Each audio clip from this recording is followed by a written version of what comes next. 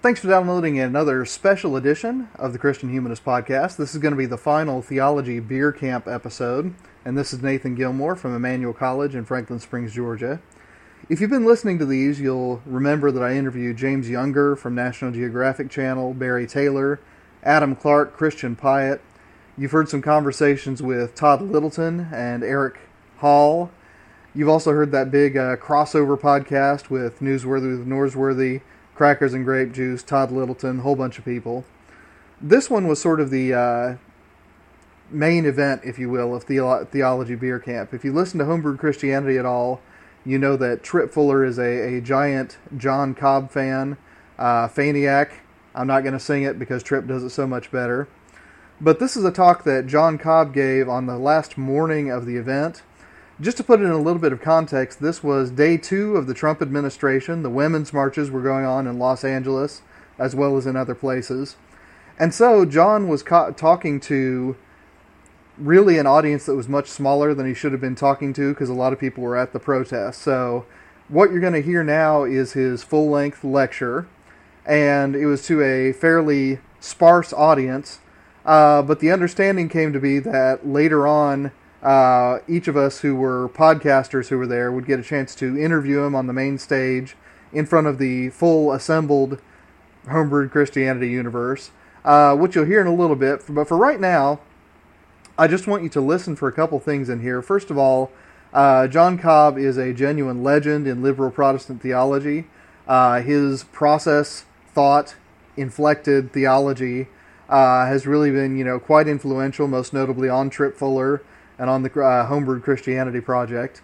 But the first part of his lecture, where he digs into education, he says a lot of stuff that I, as someone who's much more conservative than he is, can basically be in his amen corner. So listen for that, but listen as well for when he turns to his talk on process theology proper. He's going to make the claim in there that if we start not with Greek thought, but with the Bible, that we eventually land somewhere close to process. This will become important later on, I promise. But without further ado, this is John Cobb at the final morning of Theology Beer Camp, talking about education and process thought.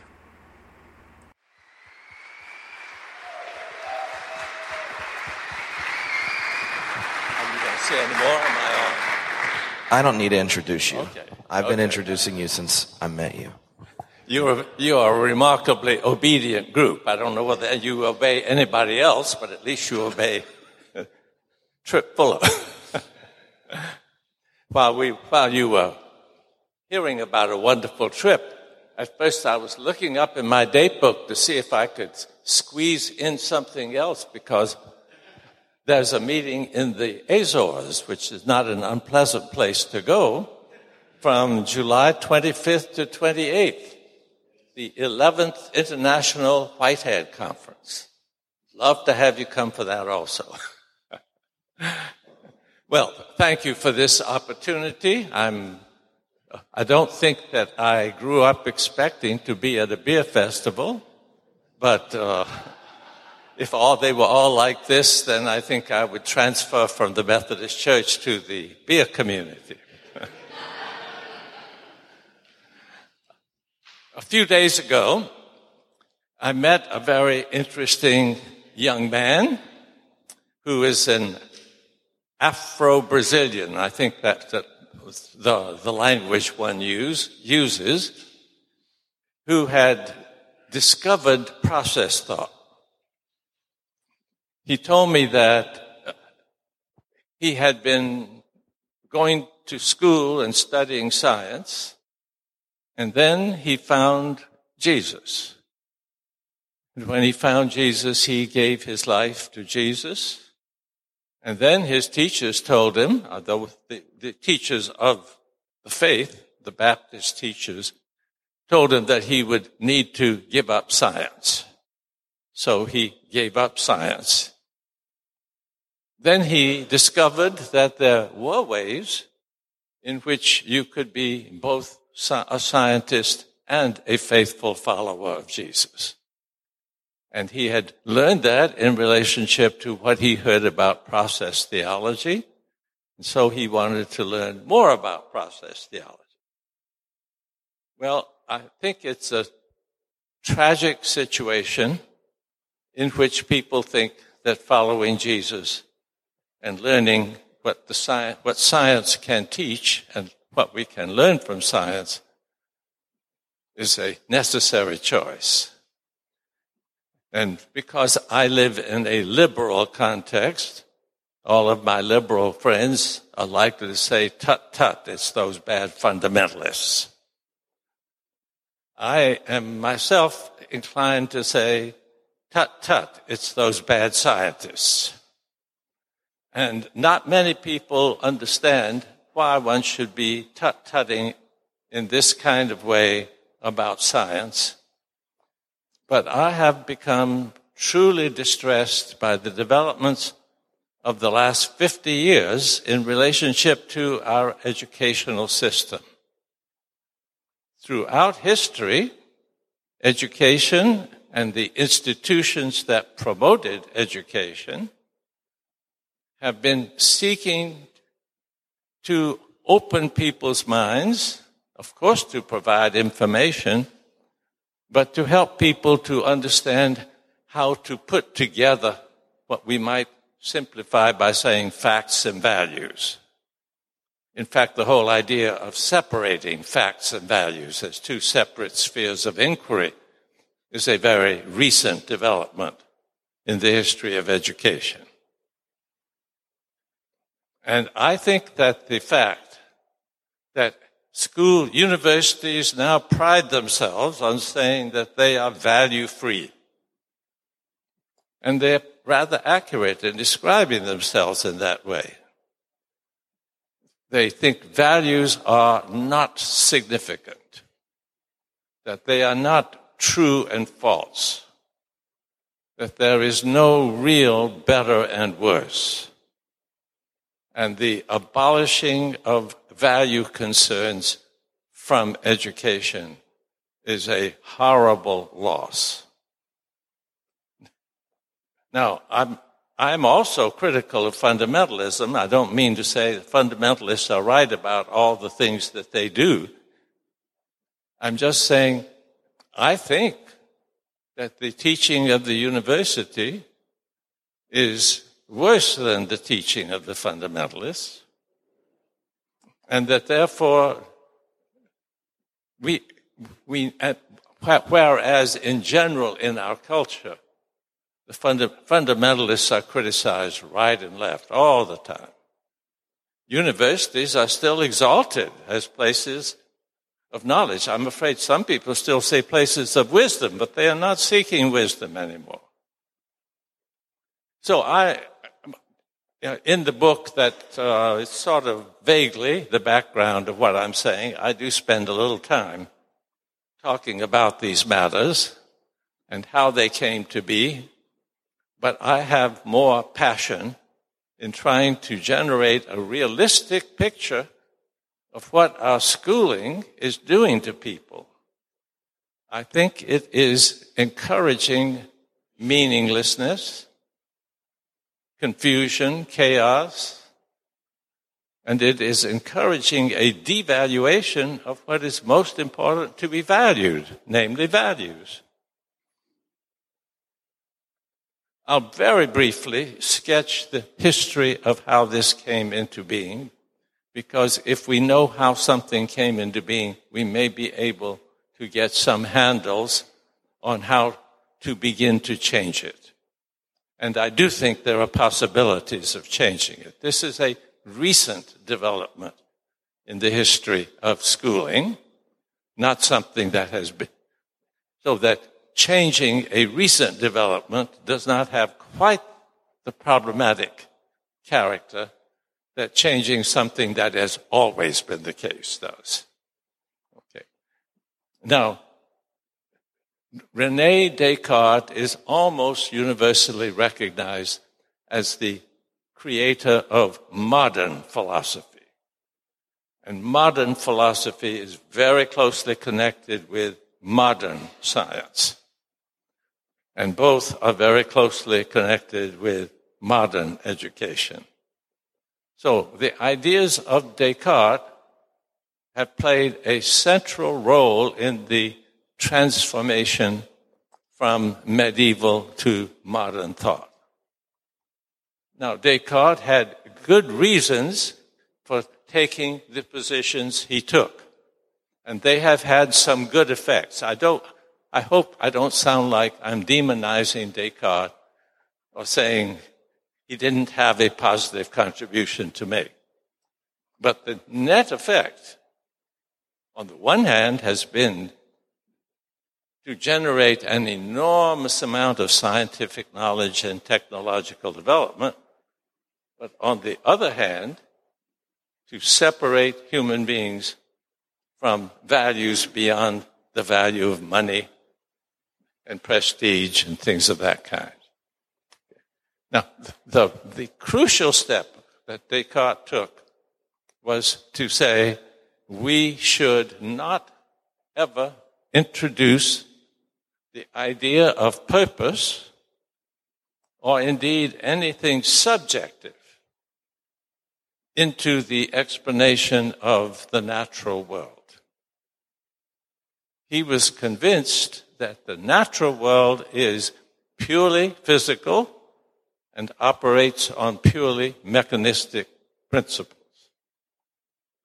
This was a reaction against the Aristotelian science of the medieval period. Aristotle, generally recognized as the best scientific thinker of the ancient world, was recognized in that way by the medieval scholars, and so they greatly admired and appreciated him. But as almost always happens when we celebrate somebody's thinking, we may shift a little bit the pattern of emphasis. So medieval Aristotelianism was in its scientific work overwhelmingly focused on what Aristotle called final causes. That means purposes, goals, aims. And when the medieval scientist was studying the human body, they came across an organ. The question they asked was, what is the function of that organ in the body? And when they had figured out what it was there for, they felt they had an adequate understanding of it. Now, Descartes thought that blocked the more serious questions of explaining how it worked. So once you know that the function of the heart has to do with the circulation of the blood, etc., you stop studying it. He said, no, it's a pump, and you've got to figure out how the pump is operating. The pump is a mechanical thing, and you need to understand the physical causes that are making it function the way it does. And it turned out, unquestionably, that science went much deeper, became much more powerful and significant as a result of ignoring or even explicitly rejecting any subjective aspect of nature. Now that meant nature has no values in itself. Nature has value only insofar it has value for human beings. Now, Descartes was very sure that human beings are not part of that nature. Our bodies are. But our souls, our psyches, our minds are emphatically not part of that nature. So Descartes did not do away with values. Descartes was a theist. He believed in all kinds of things that he got from the Catholic Church. He was a devoted member of the Catholic Church. So I hope I can make him clear his views were radically anthropocentric, and it was the natural world, everything except the human soul, that was understood as this great machine. Well, the next development of great importance for what I'm now talking about, skipping over all kinds of things that are relevant, was the discovery that we are part of nature. Now that I associate, or I think we all associate, primarily with Darwin.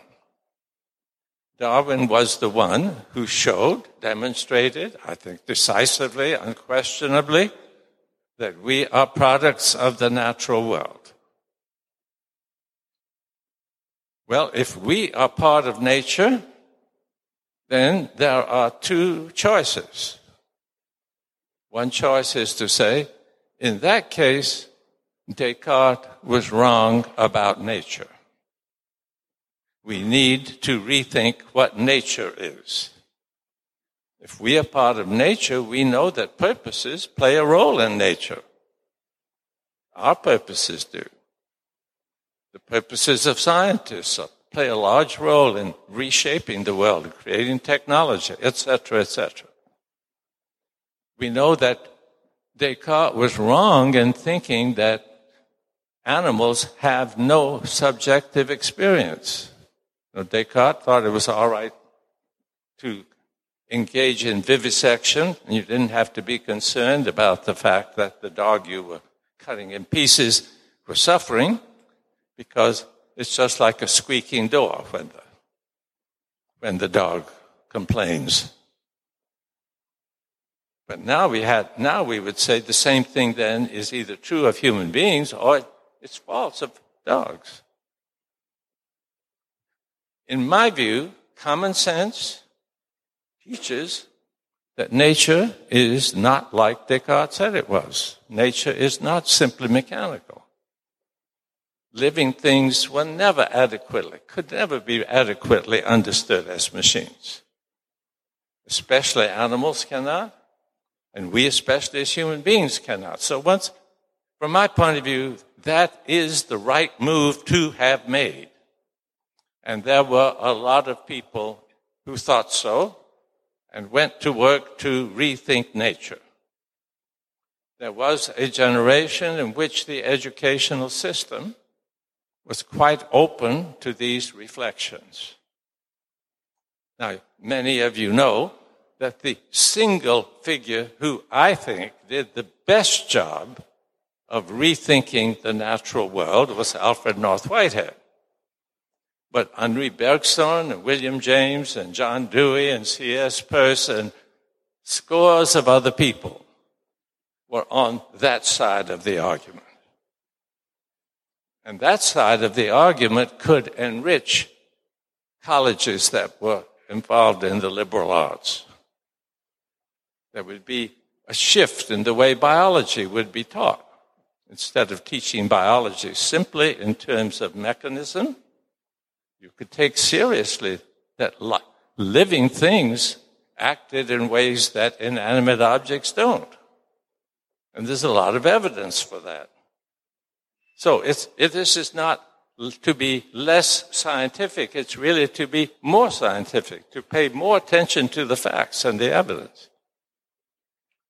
Sadly, from my point of view, after a generation in which it really seemed that the new naturalism, the one that took all the dimensions of human experience seriously, had a chance of transforming education in one way, the opposite choice was made in the university world and has reshaped schools.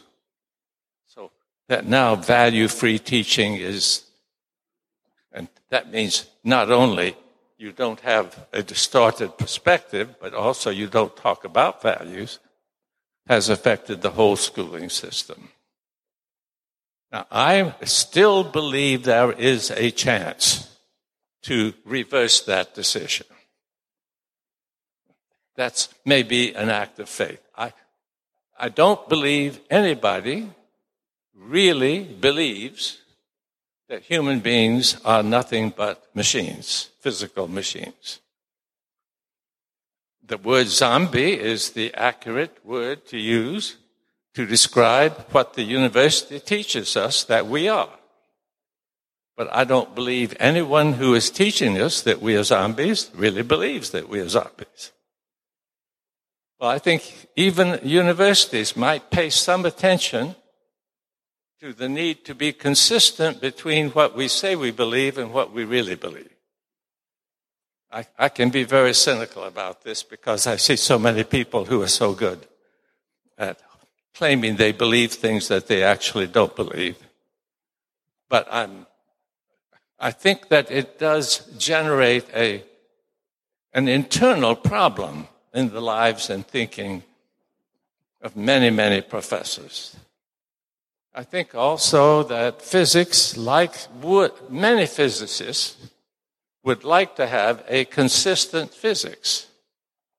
But now they don't, because they discover that the quanta out of which the whole world is made are not like they're supposed to be in order to support the mechanistic physics. So if the very most foundational part of physics doesn't agree with the rest of physics, there's a chance that people would rethink the rest of physics to make it conform to the fundamental rather than just say, well, this is anomalous. Well, I could go on this topic a long time, but I do want to say that I would love to enlist you in my campaign against the modern educational, and again, I really don't like to say educational, schooling system. It's the way schooling has been institutionalized, I think, leads to consequences that are very, very serious. Existentially or sociologically, we have a huge problem that the only value that people are encouraged to have is the value of making money or gaining status and better positions in society. You cannot build a democracy on that. You cannot build a sustainable society on that. And to invest huge quantities and to channel so many of the best thinkers, morally good people also, into communicating that which is destructive of the human spirit, I think is a crime against us all, and I don't want to be silent about it. Okay. So, how can that be changed? Well, I will say one great hope came to me when the Pope spoke out in a brilliant and beautiful encyclical, Laudato Si. Laudato Si says, we must integrate our knowledge of the world. Ignacio wants you to look at a book he brought. Okay. But we must integrate our knowledge of the world scientifically with our concern for the poor. And that means we must integrate also our concern for the sustainability of the planet physically, which is a very different matter, with our concern for justice in human relations. It's called integral ecology. That's the language that he uses. Now, we have been using the language which we actually got from China of ecological civilization, but we mean the same thing. Basically, we mean a different way of organizing our lives that will bring about a healthier society based on community and justice, and at the same time will not continue to destroy the natural context in which we live. Now, this is a value-filled vision. If you subscribe to those values, you still need a huge amount of information of the sort that we need the scientists to help us get. This is not a rejection of interest in science at all. But it does mean that scientists need to think about what they are studying with concerns for sustainability and with concerns for how human beings and the rest of the natural world should be integrated with each other, and with openness to learning about the rich values that nature has and how they're related with the rich values that human life has. And this would be a deep change from the way in which the educational system has been shaped in recent years. Now, I think this change can happen. I hope I'm not just crying in the wilderness. I think it is a wilderness, and I'm crying, so I guess I am crying in a wilderness. But I'm hoping that it can make contact with where a great many people in higher education already are. I think thousands of teachers would like for their work to be truly beneficial for their students and for the wider society. And right now, if you ask what is the basic effect of the universities, the research that they're doing, has very, very little to do with the real needs of a world that is heading for self-destruction. Only a few places. The weather, the students of weather, climate, I think they are helping us. So I don't mean there's no help. But it has very little to do with what's taught in economics department. In the economics department, they're still telling us the one goal we have is to increase market activity. That means using up the resources of the earth faster. That's got to be changed. Okay, the hope that I have is, first of all, for Catholic universities. Catholic universities have never claimed or asserted that they are value-free, but they've gotten most of their professors from universities that train the professors to be value-free. So I don't think that you could say they have fully escaped. But at the same time, since they officially do not accept that goal, and since they want to support what the Pope claims is for, I think there's a chance that they may actually lead a profound reformation of higher education. We are now working on 140 Catholic university presidents signed a document saying they wanted to support Laudato Si. How much has happened? I don't know. But we're going to do our best to get them to act on what they said they wanted to act on. And it's doable. I'm not asking for something that we can't give any specific indication of how to effect. Now, of course, the book that I have written, and Tripp is partly responsible for the book's existence, so it fits very well with this context, is on the theological side, although I think what I've been talking about is theological. My view of theology is very broad.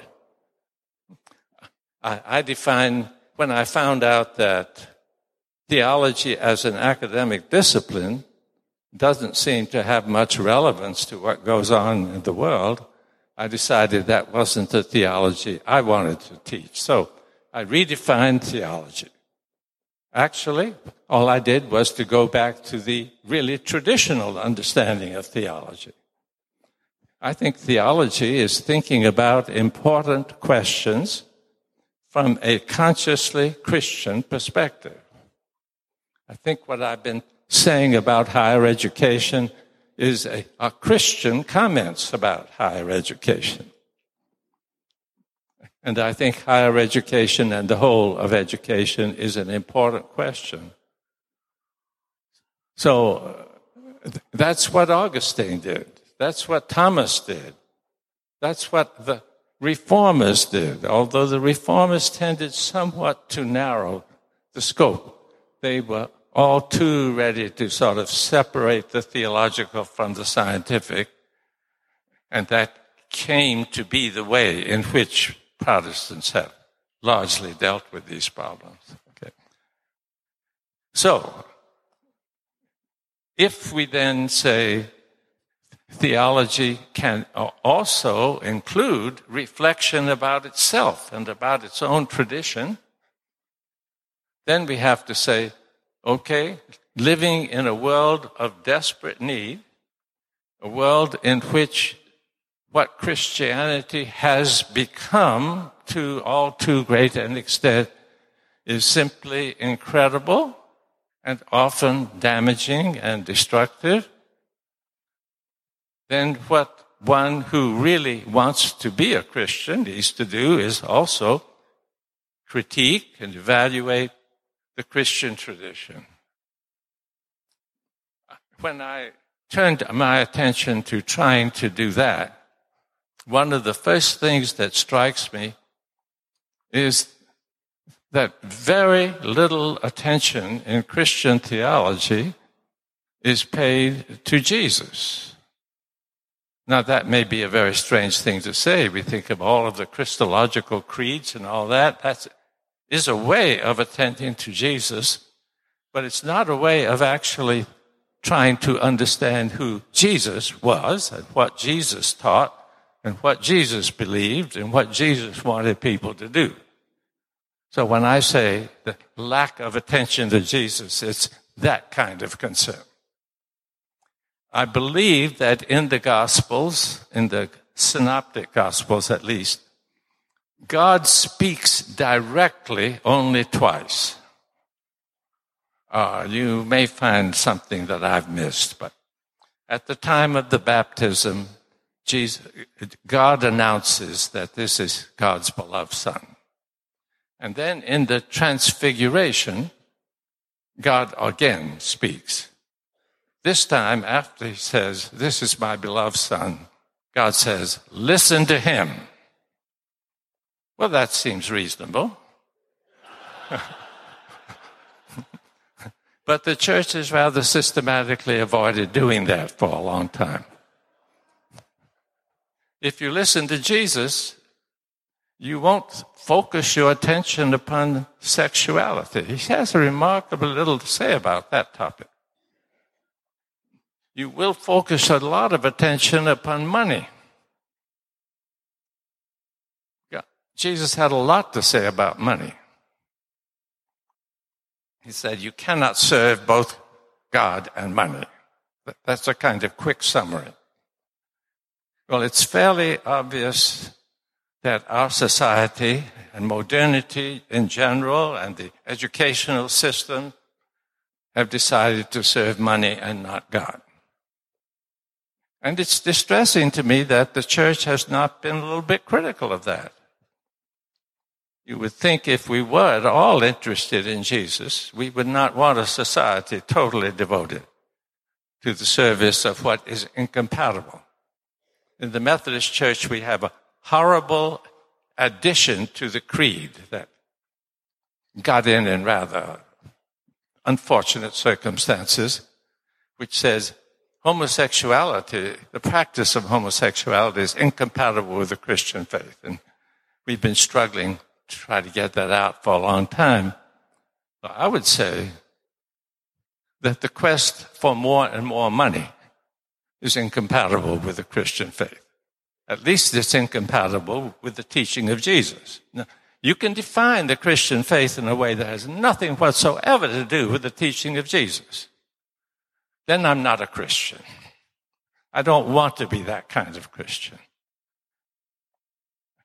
But if we pay no attention to Jesus, the claim that we are worshiping him is a very strange claim to me.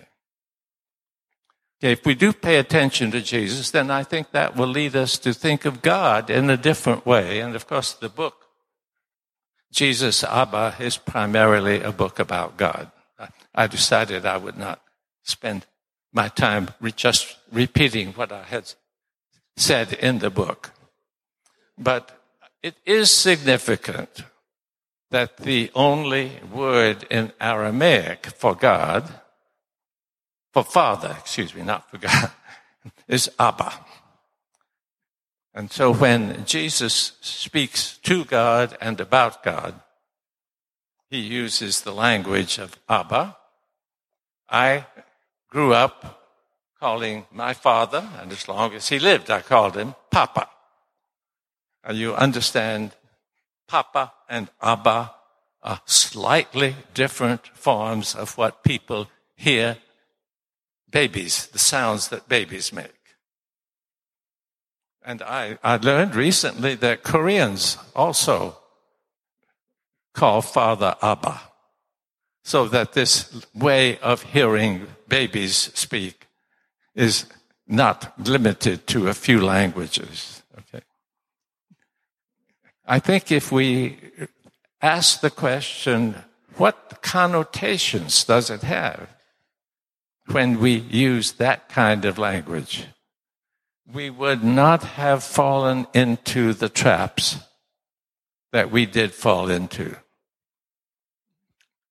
From my point of view, one of the first major traps that has profoundly changed the understanding of God from Jesus' understanding is the attribution to God of omnipotence. Now, my great opposition to what I was calling the modern worldview is that it makes the physical world omnipotent. Everything is explained by physics. Ultimately, we will reduce biology to a branch of physics and so forth and so on. I think to say that there is one cause of everything that happens, whether it's the physical world or God, is totally inconsistent with our actual human experience. And since the Bible does not teach it, unfortunately, the Latin translation of a proper name for God does introduce Almighty. But once that idea that God is almighty or omnipotent got into the liturgical life of the church, it has become more important theologically to many, many Christians than anything Jesus said or did. To me, to base the whole of theology upon a misrepresenting element of Jerome's translation is a horrible travesty and distortion, and we should be working systematically to free ourselves. Just as I said, no one really believes that we are zombies. No one really believes that they are automata. But if we have no power whatsoever, we are automata. God does everything. So the most vicious acts that human beings perform are just as much the acts of God as are the greatest expressions of human love. I don't think anybody believes that, really. I hope not. But nevertheless, we teach it. Since it's not biblical, since it's incredible, since it has damaged a great many people, and today is a huge obstacle to getting thoughtful people to pay attention to Christian teaching, I don't think it's a minor matter that we expose it and find that we can speak of the power of God. We must speak of the power of God. But the power of God is the power of love. It is not the power of control. Of course, God does many things. But God does not control us. God lures us. God calls us. God urges us. God empowers us. God does all sorts of things. All sorts of things that are excluded in principle once you have adopted the modern, Cartesian worldview and extended it to human beings. But then to say, because God does many things, that God does everything, it just doesn't make sense, and it is terribly damaging. There are other steps that we have taken along the way that have made Christianity less promising, less hopeful for the world. which have distracted us from the real task of being servants of God, being faithful to Jesus. But I won't try to get into them. I am deeply convinced that there is no real problem in being deeply faithful to Jesus and believing in the God that Jesus witnessed to and believed in and lived for, and at the same time being completely open-minded, much more open than science has become, to all the evidence that we can possibly get. That is, to me, good news. We don't have to live the lie. Either the lie that the churches have so often promoted, or the lie that the modern world affirms. We can live the truth. Let's vow to do that. Thank you. So that was John Cobb's talk. I mean, hopefully you heard some good stuff in there. Like I said, this guy is a genuine legend in liberal Protestant theological circles, and it was honestly a pretty big thrill to be on stage with him, to be able to pose him some questions. Now, as you'll hear in the questions that come, I really latched on to his early claim that if you start with the Bible rather than Greek philosophy, you're going to end up somewhere like process. I think that that's right, depending on what parts of the Bible you pick out. But as you're going to hear from Tom Ord when his interview comes down the pike on the Christian Humanist Profiles feed, it really depends on what parts of the Bible you have privilege to, so that it really becomes a question of sort of canon within a canon. If your canon within a canon points in this direction, you'll probably end up in a process place. If your canon within the canon points this direction, you're probably going to end up at a basically Calvinist place. And if you try to read the Bible without doing the canon within a canon thing, what you're going to end up with is a lot of contradictions, a lot of testimony and counter-testimony. You're going to end up with something that resembles, I think, Walter Brueggemann's project, which is where I tend to fall. And I imagine you'll hear as this interview goes on that I am pushing somewhat in a sort of Walter Brueggemann direction with these questions. Now, after a while, and after we have this strange moment where he defines resurrection as the paranormal apparition of the dead, we'll talk about that a little bit later. I switch gears and I do talk to him a little bit about education because I like that part of his talk so much. So please note that this is not simply a gotcha session on my part. It really is one where I wanted to pick John Cobb's brain because I might not get that chance again. So I've probably talked too much here. You want to hear the interview. And, if you don't want to hear the interview, you've probably turned it off already. But without any more delay, this is my interview with John Cobb at Theology Beer Camp. Howdy. Nathan is an English professor in Georgia. I bet you couldn't tell.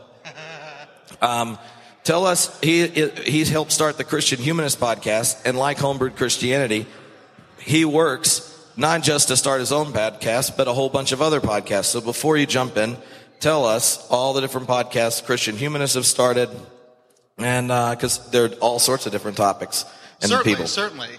We started out with 3 friends from the PhD program in English at the University of Georgia. The Christian Humanist podcast talks about philosophy, theology, literature, and other things human beings do well.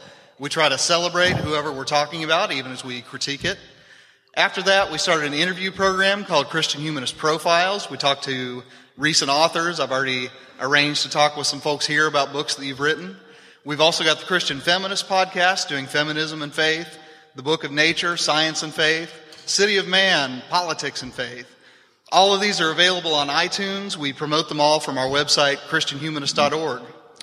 And Tripp, do you want me to just go right on into the interview? All right. Well, listeners of the Christian Humanist podcast, I'm sitting here with Dr. John Cobb, a legend of theology, and I'm very pleased to talk with you. And since this is a sort of prayer service, I'm going to begin with a confession of sins, things I have done and things that I have left undone. What I have done is acquired 3 of your books. What I have left undone is about every chapter after 2 in each of them. As it turns out, The students I teach want their papers graded, and so I had to do that. So if ever during this talk you have to tell me, child, you just need to read more, I will accept that as a rightful correction. But I'm interested. You just need to read more. All right, very good.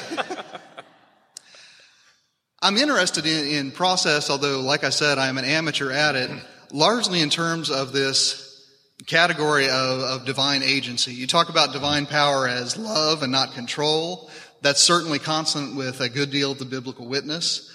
I'm interested, though, because in legal terms is where I'm going to start. We're going to work our way back around to the Bible.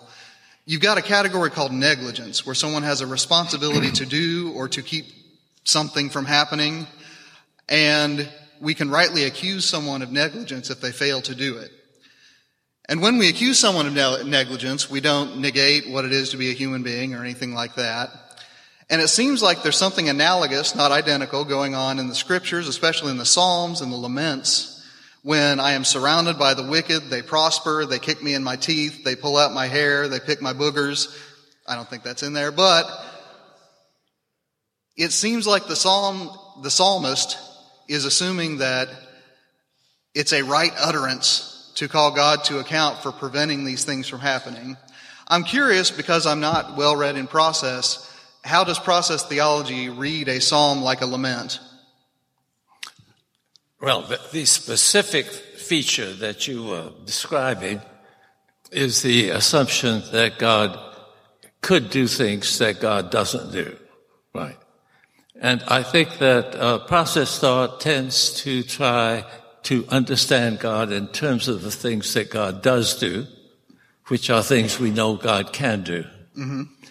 And to attribute to God the ability to do things that God doesn't do, we would need some evidence of that we don't have. Now, when I was growing up, we used to sing a little ditty about God has no hands but our hands. Okay. And I think that's a theologically profound statement.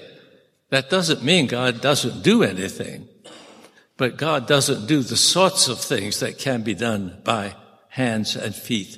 Okay. So let me ask you this. I mean, within that process context, what kind of utterance is a lament? Is it a theological error? Is it an understandable coping device, but something that doesn't really connect with what might happen? What is a lament? Well, of course, just the word lament doesn't entail any of what we were talking about. I'm using it in the sense of, biblical studies, lament psalms and such. But go ahead. Yeah.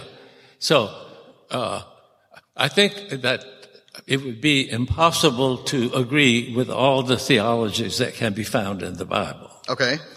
And if the lament inherently implies that God could do something but is failing to do it, then that's a theology I would disagree with. Okay.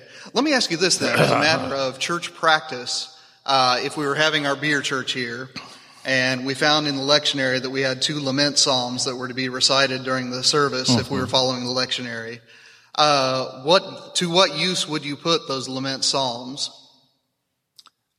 Well, or would you cut them out entirely? That's also a possibility. This is beer church. Yeah. I think there are a few passages that in the Bible that I would really prefer never be used. All right. Tell me about some. Well, there's one of the Psalms that either wants the people or God to kill all the kids by crushing their heads against Blessed is the one who dashes your little ones against the rock. Yeah. Psalm 137. I think I might leave that one out. Okay.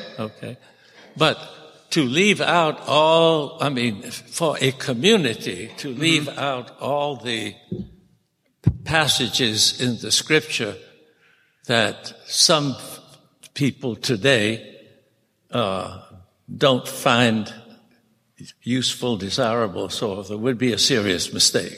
Okay. Why would that be a mistake? Because I'm curious. I like this. Okay. Well, I and all the rest of us need to constantly encounter a diversity of ways of thinking. Okay. And almost always one finds some authenticity. Mm-hmm. Sometimes it may be simply that there are experiences which evoke feelings that just have to be expressed. Okay. I'm not quite happy with going as far as dashing them. Okay, I know, I'm all right with that. I'm all right with that. But people in desperate straits need to be able to express their utter desperation, mm-hmm. and not feel that in church you can't mention it. Okay, all right. So I want to turn from the lectionary reading to a more homiletic context.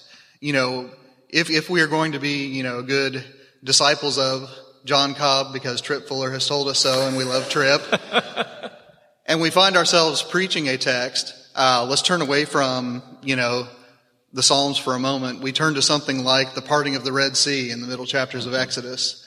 This is an act that occurs without human involvement, other than, I guess, Moses using his staff somehow. I didn't review the passage before we started talking, so I apologize for that.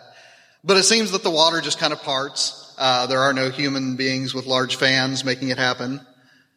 How do we preach that if we're going to take process seriously? Well, under what circumstances this answer would apply, okay. I don't know. I think that because the whole notion of miracles is one that many people are interested in, mm-hmm. and they're getting clearer about the miracle stories and what miracles are and so forth, mm-hmm. is worthy of preaching about. Okay. Yeah.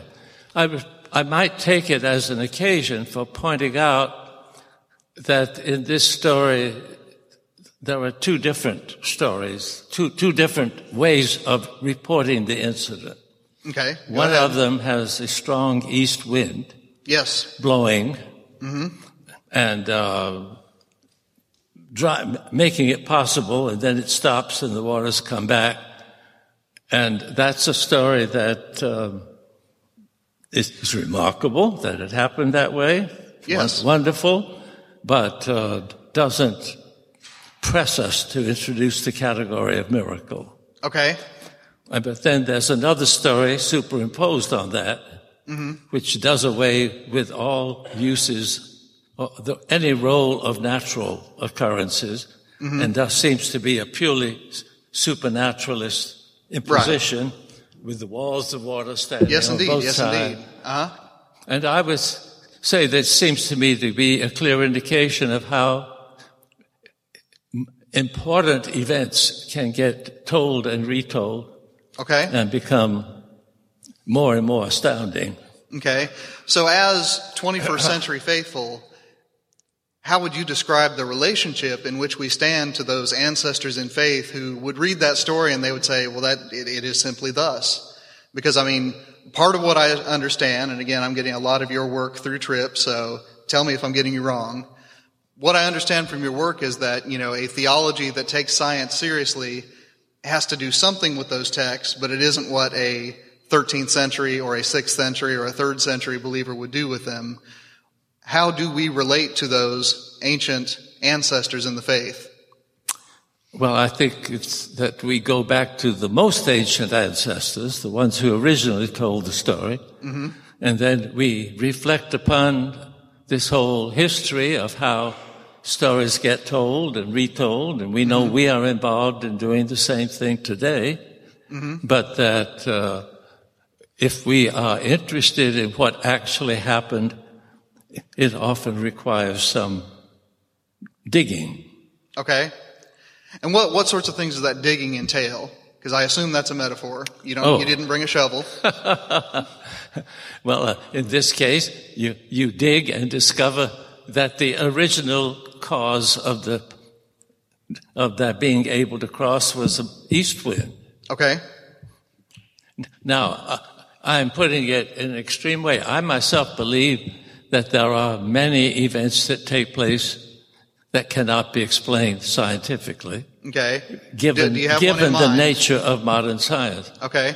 Well, the whole world of the paranormal phenomena, parapsychology, the influence at a distance, and encounters with people who have died. I mean, there's just so much. All right. Because I'll just go ahead and confess another sin. When I hear those stories, I immediately go Ebenezer Scrooge. You're a bit of undigested beef. There's more grave than gravy to you. No. I messed that up twice. There is more of gravy than of the grave of you, sir, he says to Jacob Marley.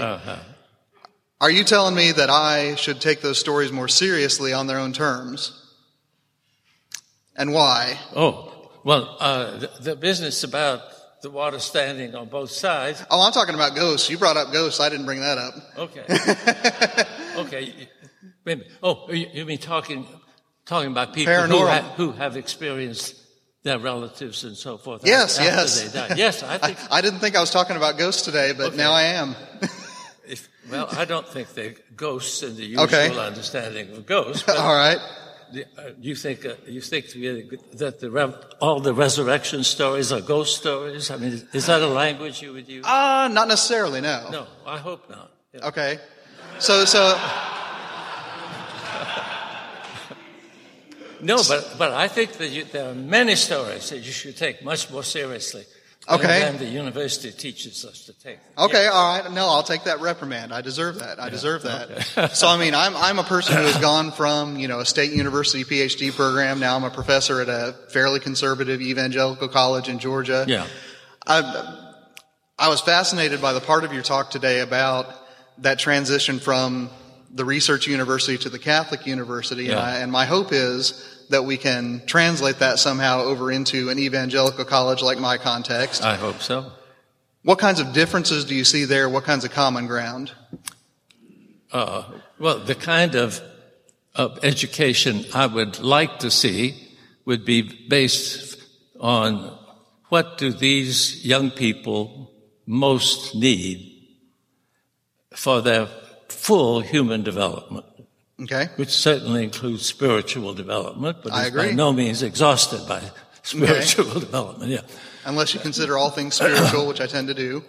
Okay, that's another way to go. Okay. By that spiritual development, that includes sports and singing. Anyway, I don't think that's an issue between us, so we'll let that go. Yeah. Then, secondly, what role should these young people play in the world? What are the needs of the world that they can apply? Okay. If you start out with that kind of question, I think you would no longer have any academic disciplines. Say more. I'm fascinated. Liberal arts would fit much better. All right. Liberal arts were and they were a Greek creation, but they got Christianized. Yes, they did. And I think that in the Christian form, the liberal arts are much more likely to benefit students than, and to prepare them to give healthy leadership in society than any of the academic disciplines that have replaced them. So that would be one big shift. Well, good. I'm interested in that. I want to follow up on that. You say you want the students that I'm teaching to take on some sort of leadership in society. My guess would be, and I'm only guessing here, you can tell me if I'm wrong, that a sort of imposition from on high of their vision of the Christian life would probably not be what you're imagining here. No. As you think about the students that I'm teaching, and I mean there are other professors in the audience, the folks they're teaching, what kind of role would you like to see our students play as they exit the Christian college, the university, and go out into the world? What does that service to the world look like? Well, my view of the world is that it is in a very desperate situation right now. And I think that reflection about what is happening and what alternatives there are to what is happening would be a first step already in the development of a curriculum, but then also constantly within the curriculum so that you don't have just some advanced ideas imposed, but are constantly working on it together. And I think that that given, of course, you'd want them to be able to find a job, and that the practical considerations have to enter in. As they remind me every day. I know, but they should not control the educational system in the way. Okay, so I think I think that there's need for that kind of leadership in all of the professions, and there's a great need of it in the business world. Okay. And then there's the non-governmental organization, and there's the church, and all of them need that kind of leader. So I'm not sure I've answered your question because that's a great direction. That's great direction. Okay. What's interesting though, and this is one of the things that, again, I've heard largely at secondhand, but I've heard it a little bit as we've talked today, is a suspicion, I would say, maybe that's too strong, maybe it's just a concern about the influence and the intrusion of Greek thought into Christian theology. And it might be that I'm expanding the realm of this too far, but it seems to me that writers like Plato, Aristotle, even Homer can give us a vision of a life that exists for the other rather than for the self, that can actually be a good companion, if you will, or at the very least an auxiliary to the witness of Scripture. What place do you think, if any, does the reading of old Greeks, I teach a lot of them, it's a personal concern, what place do they have in that Christian education that you're thinking about? Well, I think a lot about the axial period, and you know what I mean by say a little bit more for our listeners. Yes.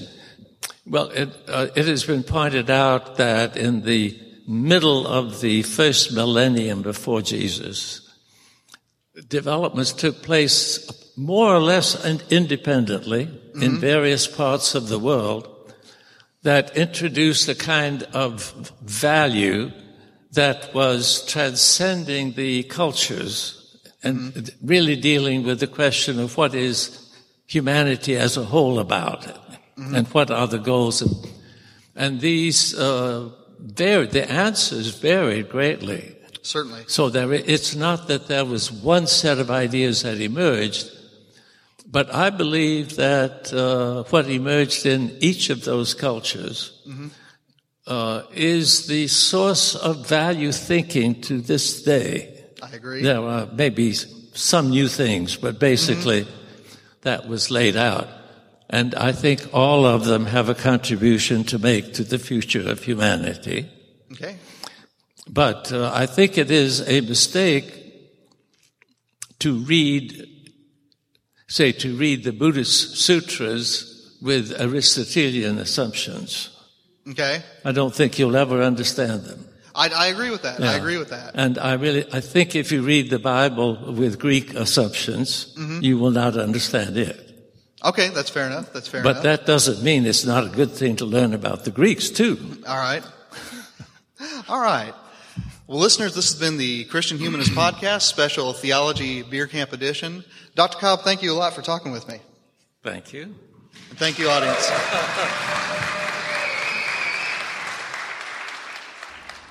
That was a nice interview, wasn't it? I kind of enjoyed it. It wasn't the end of my part of this event, though. What I didn't know is that when I was in another room interviewing Adam Clark, you've probably heard that already if you've been listening to these Theology Beer Camp episodes, Tripp had the Crackers and Grape Juice crew up there with John Cobb, and when they were done, Tripp went on an extended rant, basically attacking the kinds of questions that Jason Michelli and Tier Hardy, and I believe Todd Littleton was with them, were asking. And he did it sort of in the style of Key and Peele's little bit about Obama's anger. So Tripp was going to be the anger of John Cobb. So you'll hear him in this next segment, talk about what Cobb didn't say. He goes on he says he's going to do 3, but he ends up doing 5 because it's Tripp Fuller, after all. Objections that John Cobb might have articulated had he the, boldness, rudeness, however you want to say it, the anger to actually go after me in the way that a Tripp Fuller who's had a few beers at said Theology Beer Camp would go after me. I'll let you listen into this. One thing about it is he ranted after I was already off the stage, no microphone in my hand. I never had a chance to reply to Tripp Fuller. I want you to listen to him here, but then I'm going to come back. We're going to have a talk about some of the things he said about me, about the Bible, about God. We're going to talk. Here's Tripp's rant. So I had three what Cobb didn't say comments. You know, Nathan, this is a sign of affection to passive aggressively say things. One, Cobb wanted to pause, but it would have been a PhD seminar, to tell Christians to stop letting David Hume define what a miracle is. David Hume shouldn't define it. And you know why? Because David Hume had a picture of the world in which God and the world are separate. That's stupid. It's not biblical, it's not scientific, it's not smart, so suck it, David Hume. And Christian theologians that keep using David Hume's definition of the miracle should go to hell, but John doesn't believe in hell because God's almost as nice as John is. Second, there is violence in the Bible. Liberals edit out miracles out of the Bible. Conservatives edit out basically everything Jesus asked, talked about, and did, and everything that got him killed. What does a process person suggest we edit out? When there's a worship song that includes killing kids. I'm just saying, if there are only three options, I would go for the one that edits out violence to children. Remember, you just saw my child. Cora was playing. Hashtag team process. Hashtag I'm not against baby killing. All right. Then there's a number of discussion about education. And Cobb's just trying to say that education is formation. And that if you are in the discipline of educating people, you should actually care about how the knowledge materializes things in the world for other people. Guess what, people that are ordained? That's what a sermon is.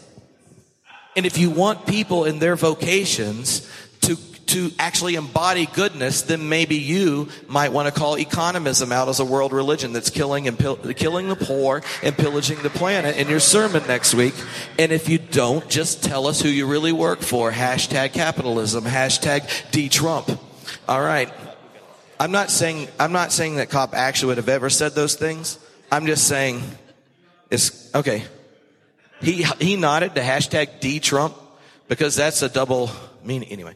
But last, lament psalms are in the Bible. I'm really tired of quoting the Bible to people who think I don't read it. Lament psalms have the possibility of being honest about our experience. It's very good. I'm fully relational, that you should be able to be honest about your experience to God without thinking God thinks you're talking about metaphysics.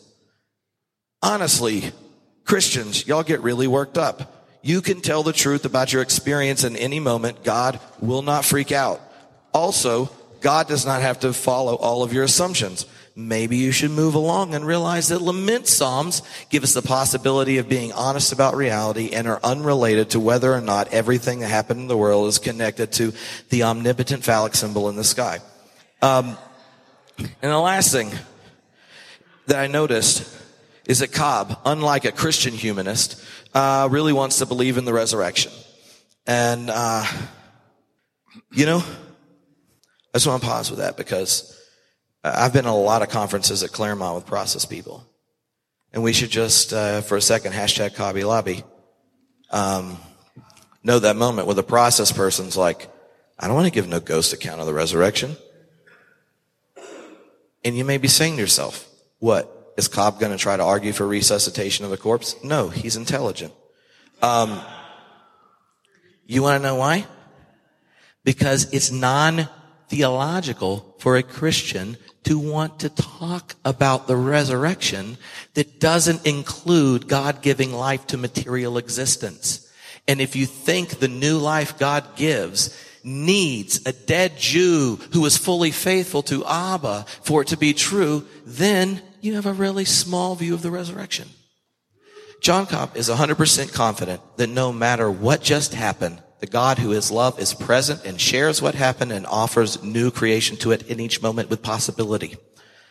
And if you think that is a liberal, wussy version of the resurrection, then hashtag de-Trump.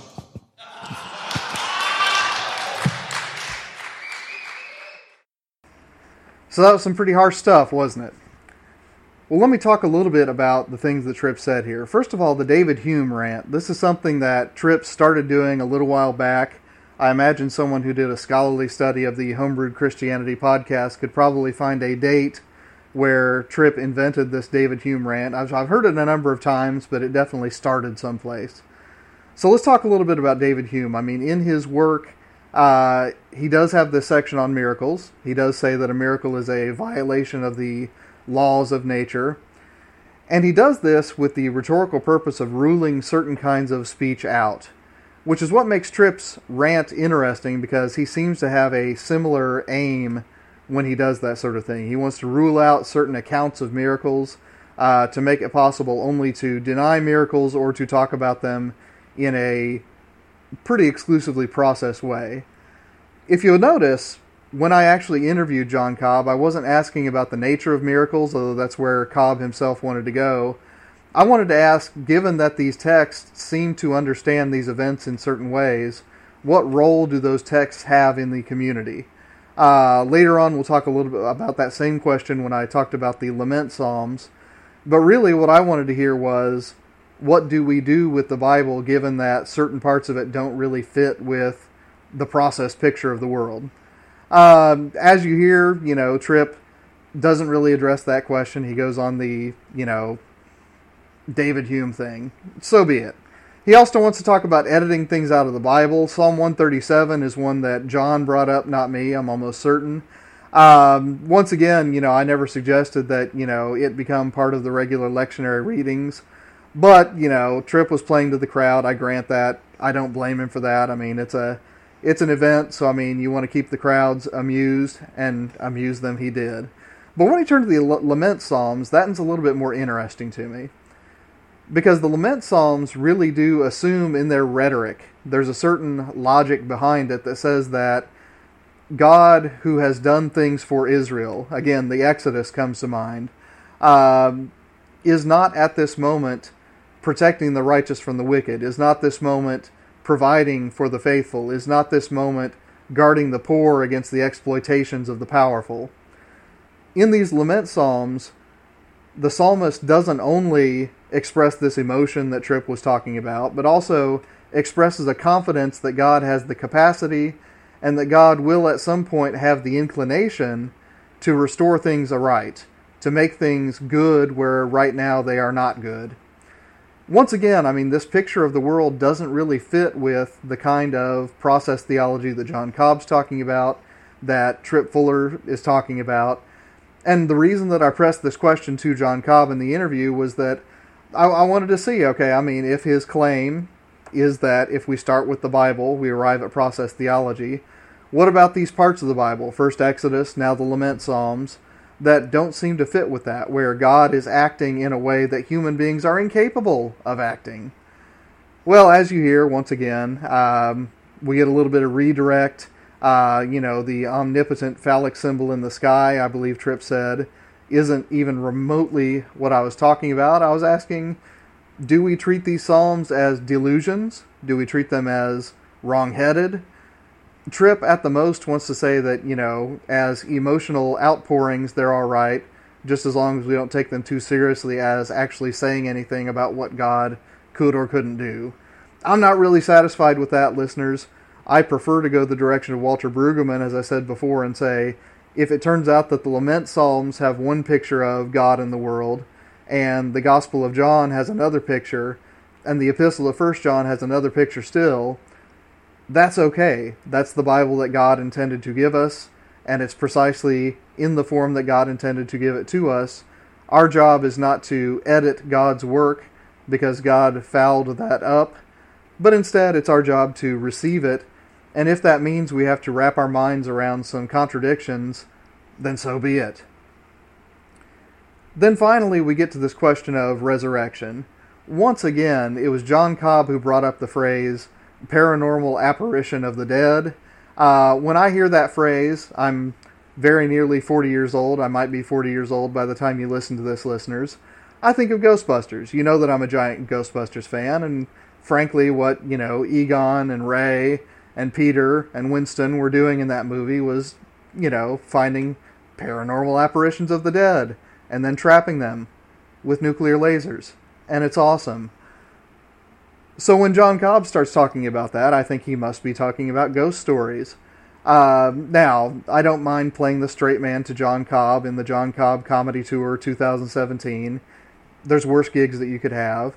But we should be honest here that when he brought that up, he didn't use the word resurrection. He didn't talk about Jesus at all.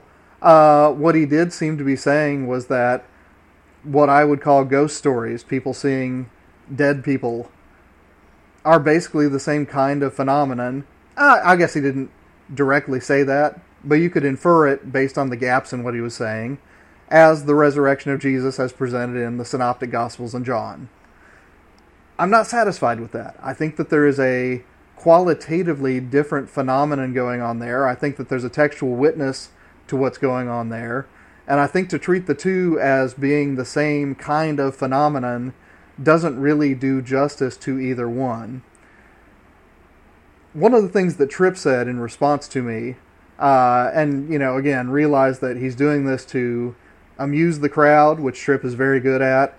And honestly, even in the moment, I wasn't all that angry. I was a little bit afraid that I had offended him, and I went and tried to apologize later, but then I realized that it was just a gag.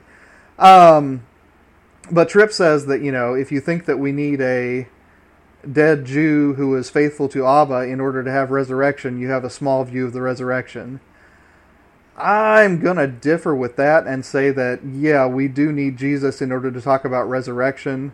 That is one of the core confessions and convictions of the Christian tradition. And yeah, if process means that I have to regard whatever happens in Ghostbusters as being the same sort of thing as what happens in the Gospel of Luke, then I'm not a very good process person. Now, let's be honest here. Tripp, was at a Theology Beer Camp, and he was experiencing that Theology Beer Camp to its fullest. He might have overspoken there. I don't know. He might respond to this. I don't know. But I will say that, just judging by what he actually said on that audio that you just listened to, there's a profound difference between what I would confess about the resurrection and what Tripp was talking about, resurrection as a sort of philosophical category. I don't want to end this on a sour note, listeners, so I will say that Theology Beer Camp was a blast.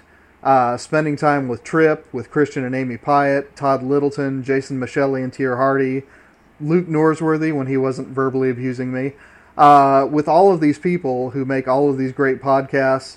It was just a fantastic experience for me. I thoroughly enjoyed it, and I thank Tripp Fuller and I thank National Geographic for sponsoring it. I encourage you to have a listen to Tripp Fuller. One of the things that I strongly believe in is that the best books, and for this I'll expand that to the best podcasts as well, are not the ones that have the right answers, but the ones that raise questions that you realize you need to answer even though you didn't know they were questions before. I think Plato does that. I think Augustine does that. I think Dante does that. I think Nietzsche does that. I think Dostoevsky does that. And I think that homebrewed Christianity does that. Even if you are not a process person, even if you are not a liberal Protestant, I think there's a lot there to benefit from.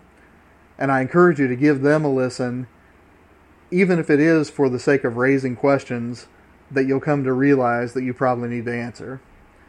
Well, at any rate, folks, this has been the final episode of the Theology Beer Camp edition of Christian Humanist Podcast. My name is Nathan Gilmour, and because I was the only one at this event, I'm not joined by either David Grubbs or Michael Farmer, but I'm still going to say, let your sins be strong, let your faith be stronger.